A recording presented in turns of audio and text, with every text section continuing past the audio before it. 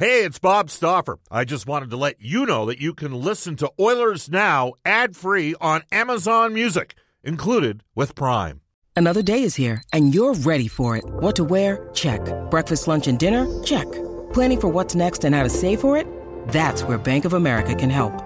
For your financial to-dos, Bank of America has experts ready to help get you closer to your goals. Get started at one of our local financial centers or 24/7 in our mobile banking app. Find a location near you at bankofamerica.com/talktous. What would you like the power to do?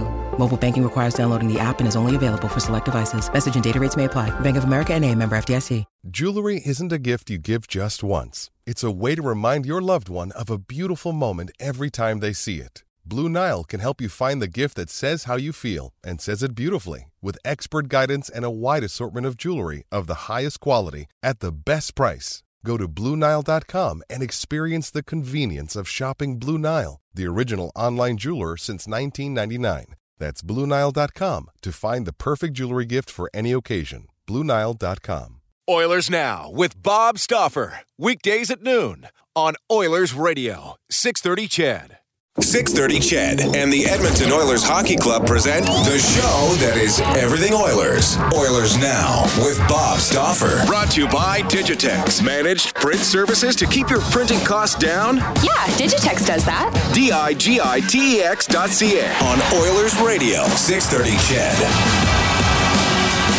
106 in Edmonton, hour number 2 of Oilers Now, brought to you by Digitex. Digitex.ca is Alberta's #1 owned and operated place to buy office technology and software. We'll keep it going with the hockey talk and specifically goaltenders. We've got some great texts coming in, 780-496-0063 on the Ashley Fine Floors text line about just that. Ashley Fine Floors, get the new floors you've always wanted. 143rd Street, 111th Avenue, open Monday to Saturday. Catherine Silverman will be with us after the 1:30 news, and that's where we'll take a deeper dive on goaltending. But right now, let's talk CFL, and where better to turn than our own Morley Scott, the voice of the Edmonton Elks, here on 630 CHED. And after week 1, Morley, probably not the result that fans or the team was looking for. A reasonable start, but ultimately a 16-12 loss to Ottawa. What were your thoughts on week 1? Love the defense, Brendan. Love the defense. They were standout. They held the Red Blacks to under 100 yards in offense, net yards, that is. And it was the first time in CFL history that a team under 100 yards in net offense won a game. So the Elks really the Red Blacks rather really ground that one out last week. The offense they got to take advantage of their opportunities, right? They got to get the ball in the end zone when they get close. They struggled. They had one touchdown. They kind of scored one, but Mike Jones stepped out of bounds, so that didn't count. Then they got inside the 5 and a penalty wiped that play out. And then, of course, the pick 6 was also a big turning point in the game, too. So the offense has to figure out a way to get into the end zone. They talked a lot this week at practice about details. And then I also heard the phrase details of the details. So they're really focused on making sure that everything goes right this week offensively. Just doing the little things, like making sure you got your block, making sure you run the right route, making sure you throw on the right shoulder, whatever the case may be. They're really focused on doing it correctly this week and making sure all the rust is knocked off against the Alouettes. Well, you get the sense in just having watched that game, it wasn't necessarily the mistakes were resulting in big penalties, or they weren't mistakes worth of over-emotion from it all being pent up for not playing for a couple of years. It was not securing the ball as you're turning up field near the goal line, and then it goes 101 yards the other direction if you're Shai Ross, kind of a thing. But overall, I imagine it's still a sort of a feeling out process for head coach Jamie Elizondo as he gets reacquainted with some like Trevor Harris and Greg Ellingson, but is introduced to some others like Darrell Walker.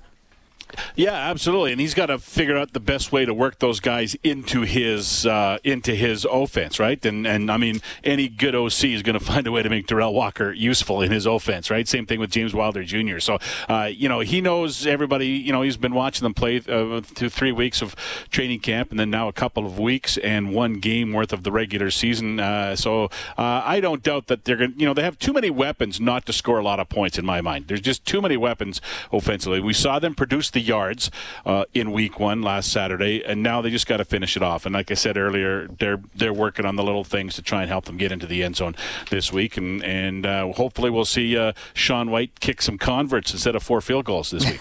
Yeah, and still doesn't miss. He's Mr. Automatic as Sean White as he always is. You mentioned James Wilder Jr., the new running back for this team, taking over for C.J. Gable. He handled really all of the rushing duties. I don't know that Terry Williams did anything other than return out there. But what did you think of Wilder Jr.? Because my initial impression when I just saw the guy walk past me on the sidelines, he's built more like a defensive end than a running back. And frankly, then you see him on the field, he kind of runs with the anger of a defensive end as well. Yeah, I've been watching him practice, for a month now. But when I saw him in the game for the first time in green and gold, first thing I thought was nice abs, because he had that shirt rolled rolls up, it right? up like Zeke Elliott. Yeah, I mean, he should be number 6 instead of number 32, because he was showing off the 6-pack for sure until the referee told him to roll his shirt down.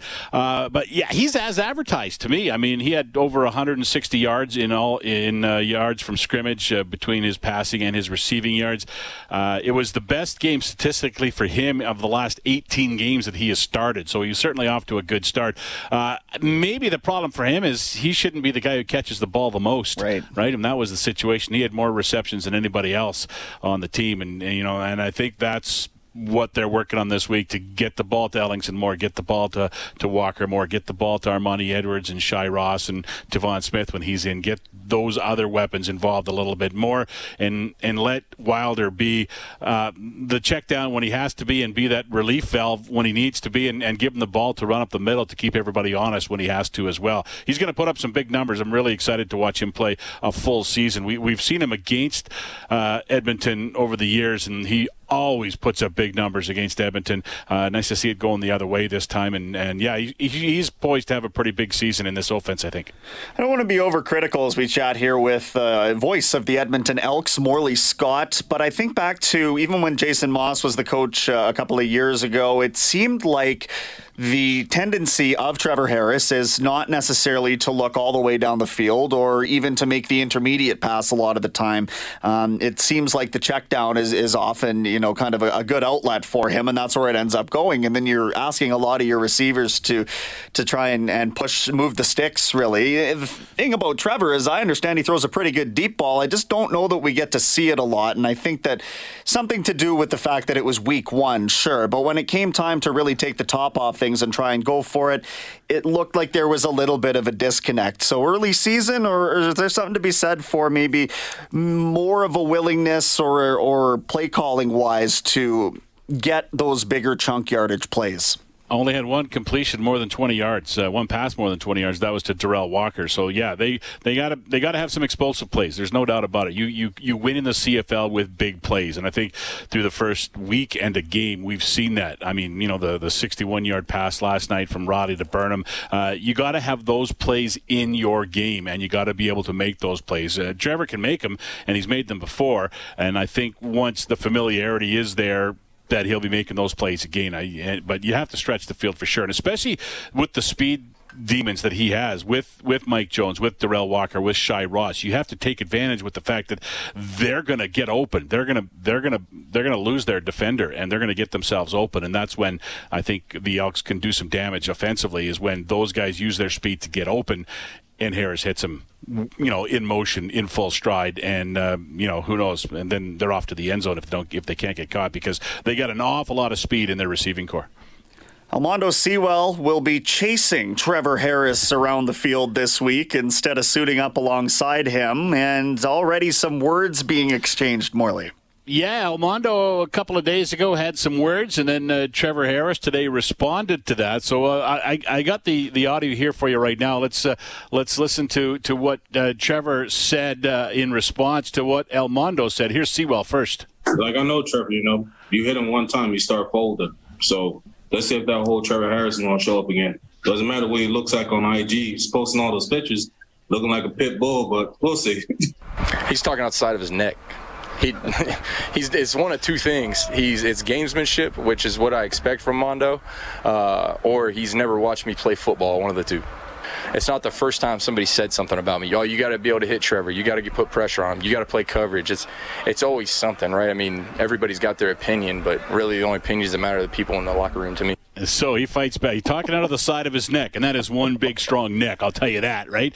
So it's nice to see the gamesmanship going back. Adds a little spice to the back and forth between these two teams. And he's right. It's gamesmanship. I mean, Ottawa tried to do that last year, if you'll recall. Antoine Pruneau went in the media and said a bunch of things about Trevor, and Harris responded with 400 yards through the air, most of them going over the head of Antoine Pruneau at times, and he responded well. So maybe he'll respond the same way tomorrow night against Elmondo Sewell and the Montreal Alouettes. But Elmondo's going to get to him. I mean, he's one of the best.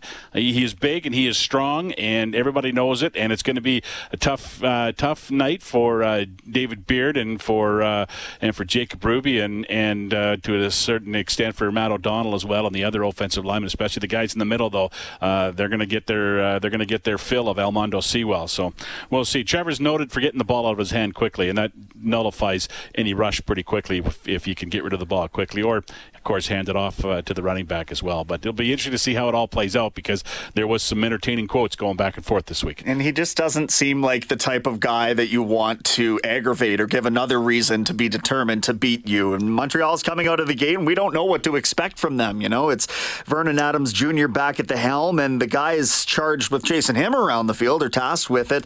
They look pretty darn good once again in that first game. Mike Moore, former Ottawa Red Black, had a couple of sacks to his credit. We know about Kwaku Boateng, and he looks just as good as ever. Matthew Betts, I thought, showed really well, the former third or fourth overall pick by the Elks. Still the same kind of impact players on that defensive line, even without Sewell, right? Yeah, for sure. The guys in the middle who are playing where Sewell played, they're going to have good seasons. They had a good start to it. You mentioned Mike Moore with the 2 sacks. Jake Serezin as well, back from the NFL. He's had a really strong training camp, and he had a good game also on Saturday. The D-line is lights out. I think you can't say they're not going to miss Elmondo Sewell, but they've got some really talented players in there. And if the Elks have trouble defensively, I don't think it'll be along their defensive line, because those 4 guys are studs. 4 sacks in the game last week, 5 sacks total, but 4 from the defensive line. Although they're going to have a different challenge, Brendan, in this game, because Matt Nichols likes to stay in the pocket. Matt Nichols had a sore shoulder. Vernon Adams Jr. doesn't have a sore shoulder. He can fling it downfield, and he can run too. So it's going to be a different approach for the D-line. They're going to have to keep him in the pocket a little bit. They're going to really have to watch out for him, and they're going to have to make sure if they get a hand on him to take him down, because if he breaks a tackle, he could turn it upfield for a big gain. Chatting with Morley Scott, the voice of the Edmonton Elks, here on 630 CHED, and let's talk a bit about the defensive backfield then, Morley, as Aaron Grimes comes back, and he looks like ever the impact player that he always was, despite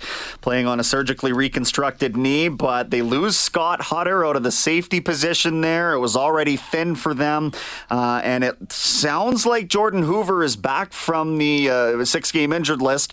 Does that mean that he's ready to be reinserted into the lineup, or is this still going to be a point of weakness or perhaps a vulnerability on the back end there?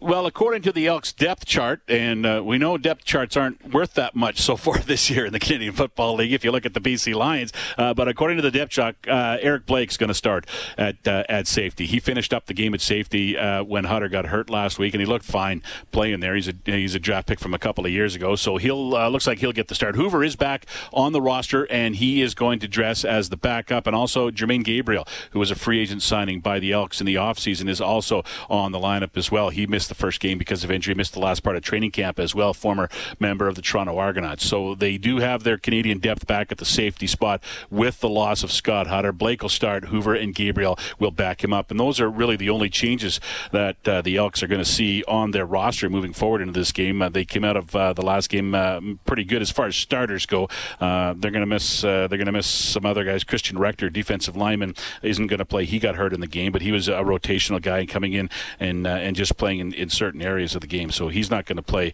in the game tomorrow because of a knee injury. But other than that, the starters, except for Hutter, they escaped healthy. So they go into game 2 pretty much looking like they did coming out of game 1. How does the rest of the West Division look like so far? Have you had a chance to catch any of the games? Yeah, I've watched bits and pieces. I've watched a lot of the game last night. Mike Reilly just continues to live up to the legend, right? He did start, I don't know if there's shenanigans with the depth chart or not, but for the second week in a row, the guy who was listed as the starter didn't start, and the other guy did. It was Nathan Rourke starting last week, and then he was listed as the starter in practice at that spot all week, and it was Reilly who started last night and looked pretty good. 342 yards, scored a touchdown on a plunge, and I think, we saw it here for 6 years. When he's on the field, you're a better team. Doesn't matter who he's playing for. If he's on the field for you, you're a better team. And I think the BC Lions, we saw that in Saskatchewan in week 1 when he came into the game. The Lions all of a sudden looked so much better and almost came back and won that game. And they looked pretty good last night at times. Their defense was really good. 4 interceptions on Bo Levi Mitchell. I think Calgary's got some issues to deal with. I know Dave Dickinson last night said they kind of imploded, and he was a little disappointed in that. He said, I knew it was going to be tough, but I didn't think we'd implode like that. So they have some things to work on as well. Winnipeg gets their second crack at it tonight, and again, they're playing without Andrew Harris, so we'll see how they do against the Toronto Argonauts, but they got a win in week 1 and looked pretty good. So Saskatchewan, same thing. They looked great in the first half and then faded pretty badly in the second half of the game, and they'll be up against a pretty angry Hamilton Tiger Cat team in the second game of the doubleheader tomorrow night. So I think the West is going to be close. I think it's going to be close right down to the wire. This might be the year, though. The East has won 2 of the 3 head-to-head games this year so far, and I think this might be the year that maybe there won't be a crossover. And if you're going to make the playoffs in the West, you're going to have to finish in the top 3, which would make it even more of a grind for the teams that are involved in it, because they should be, I think the standings will be pretty close. I hate to give the Stamps credit for anything, Morley, but those jerseys they've been wearing they're great. Yeah. They're sharp. I really like them. I like them. It's the best Stamps uniform I've seen in my time. I wasn't a big fan of the black ones that they wore. They were okay. I like the shiny helmets a little bit that they wore with them, but those unis are sharp. I really like the with the stripes on the shoulders and everything. They got a good look to them for sure. All right, 3:30 is the countdown to kickoff tomorrow. 5 o'clock game time. Yourself, Dave Campbell, Blake Dermott will be there. Eddie Steele, a great new addition to the broadcast team. You got to be excited to be back in the booth, hey? Absolutely, yeah. It was a fun night. We knocked the rust off. We found out it was riding a bike, a big awkward bike, but riding a bike it was last week. So we'll be like the Elks. We'll be a little bit better tomorrow as well as we go into game 2 also. So yeah, looking forward to it. Important to win. It's been 11 years since the Elks started 0-2 with 2 straight losses at home. That was back in 2010, and with a 14-game schedule, you can't fall behind too far without being in serious trouble. So the Stampeders are already in a hole. The Elks do not want to join them there. Yeah, we talked about the NHL returning to the marathon. The CFL still in sprint mode. Morley, thanks for taking some time this afternoon, and have a great call tomorrow. Thanks, Brendan. Always good to talk to you. Absolutely. That is Morley Scott here on Oilers Now this afternoon, teeing up Elks, talking about the first game of the season, what's coming up Saturday. Again, 5 o'clock, the Montreal Alouettes come to the Brick Field at Commonwealth Stadium to make their regular season debut. Time for a quick timeout here on Oilers Now. Back in a moment. This is Oilers Now with Bob Stauffer on Oilers Radio, 630 CHED. Going all over the map today, talking Elks, talking NHL. Heard from Slater Cuckoo a little earlier in the show, his appearance last night on Inside Sports with Reed Wilkins, Dave Pagnotta.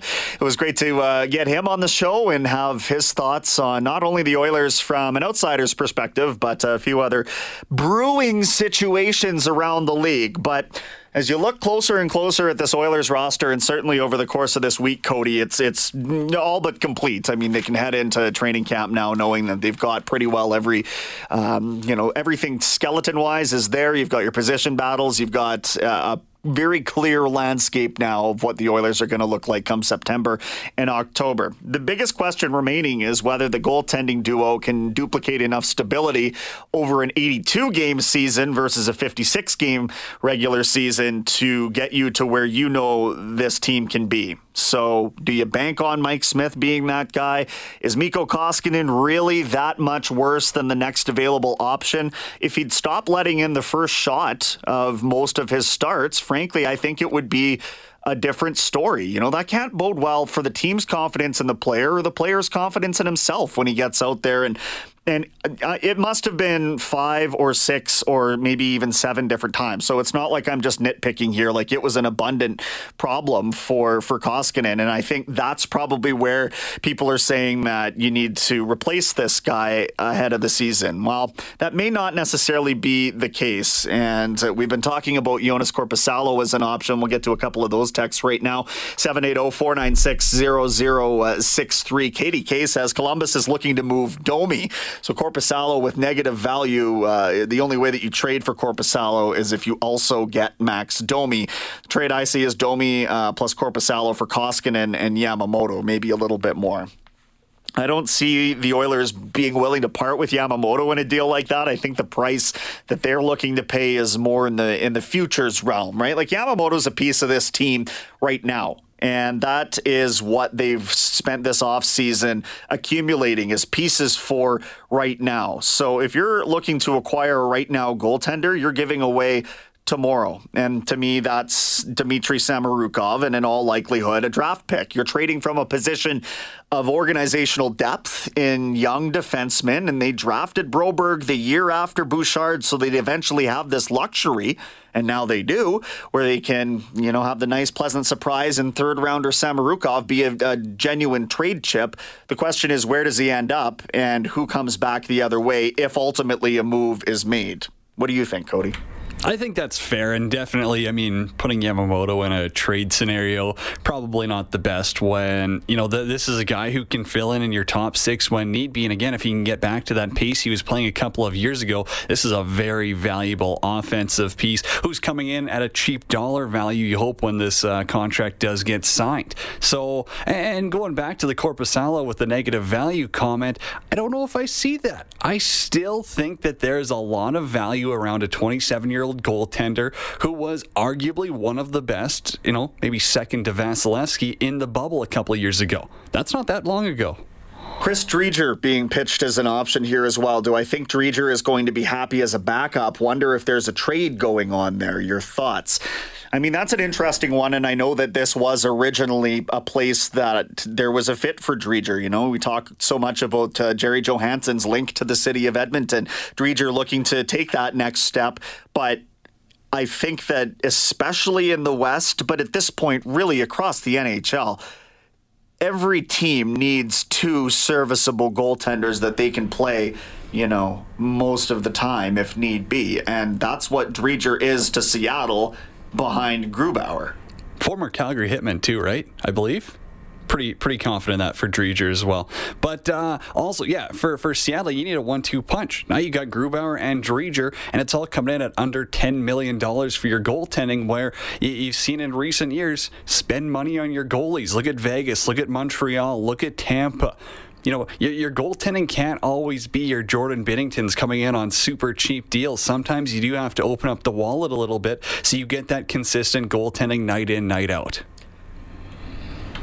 Korpisalo is 5 years younger, $1.7 million cheaper, says this texter, and has a good playoff under his belt. What's that worth to a team? Well, Colorado just paid Timmins and a first for pretty much the same thing. On an expiring deal, that's also a position of depth for Colorado as well. You think about what they had on their back end there. So, Timmins maybe means less to that organization than a Samorukov or whatever would mean to Edmonton. But, bottom line is Korpisalo is not the only target here. It's an option. I think you have to look at teams that would be willing to take on Koskinen's contract in return if that's the way that this is going to go. And there's not a ton of suitors out there in that realm. But we'll talk about this all with Catherine Silverman when we come back on the other side of a global news weather traffic update with Eileen Bell.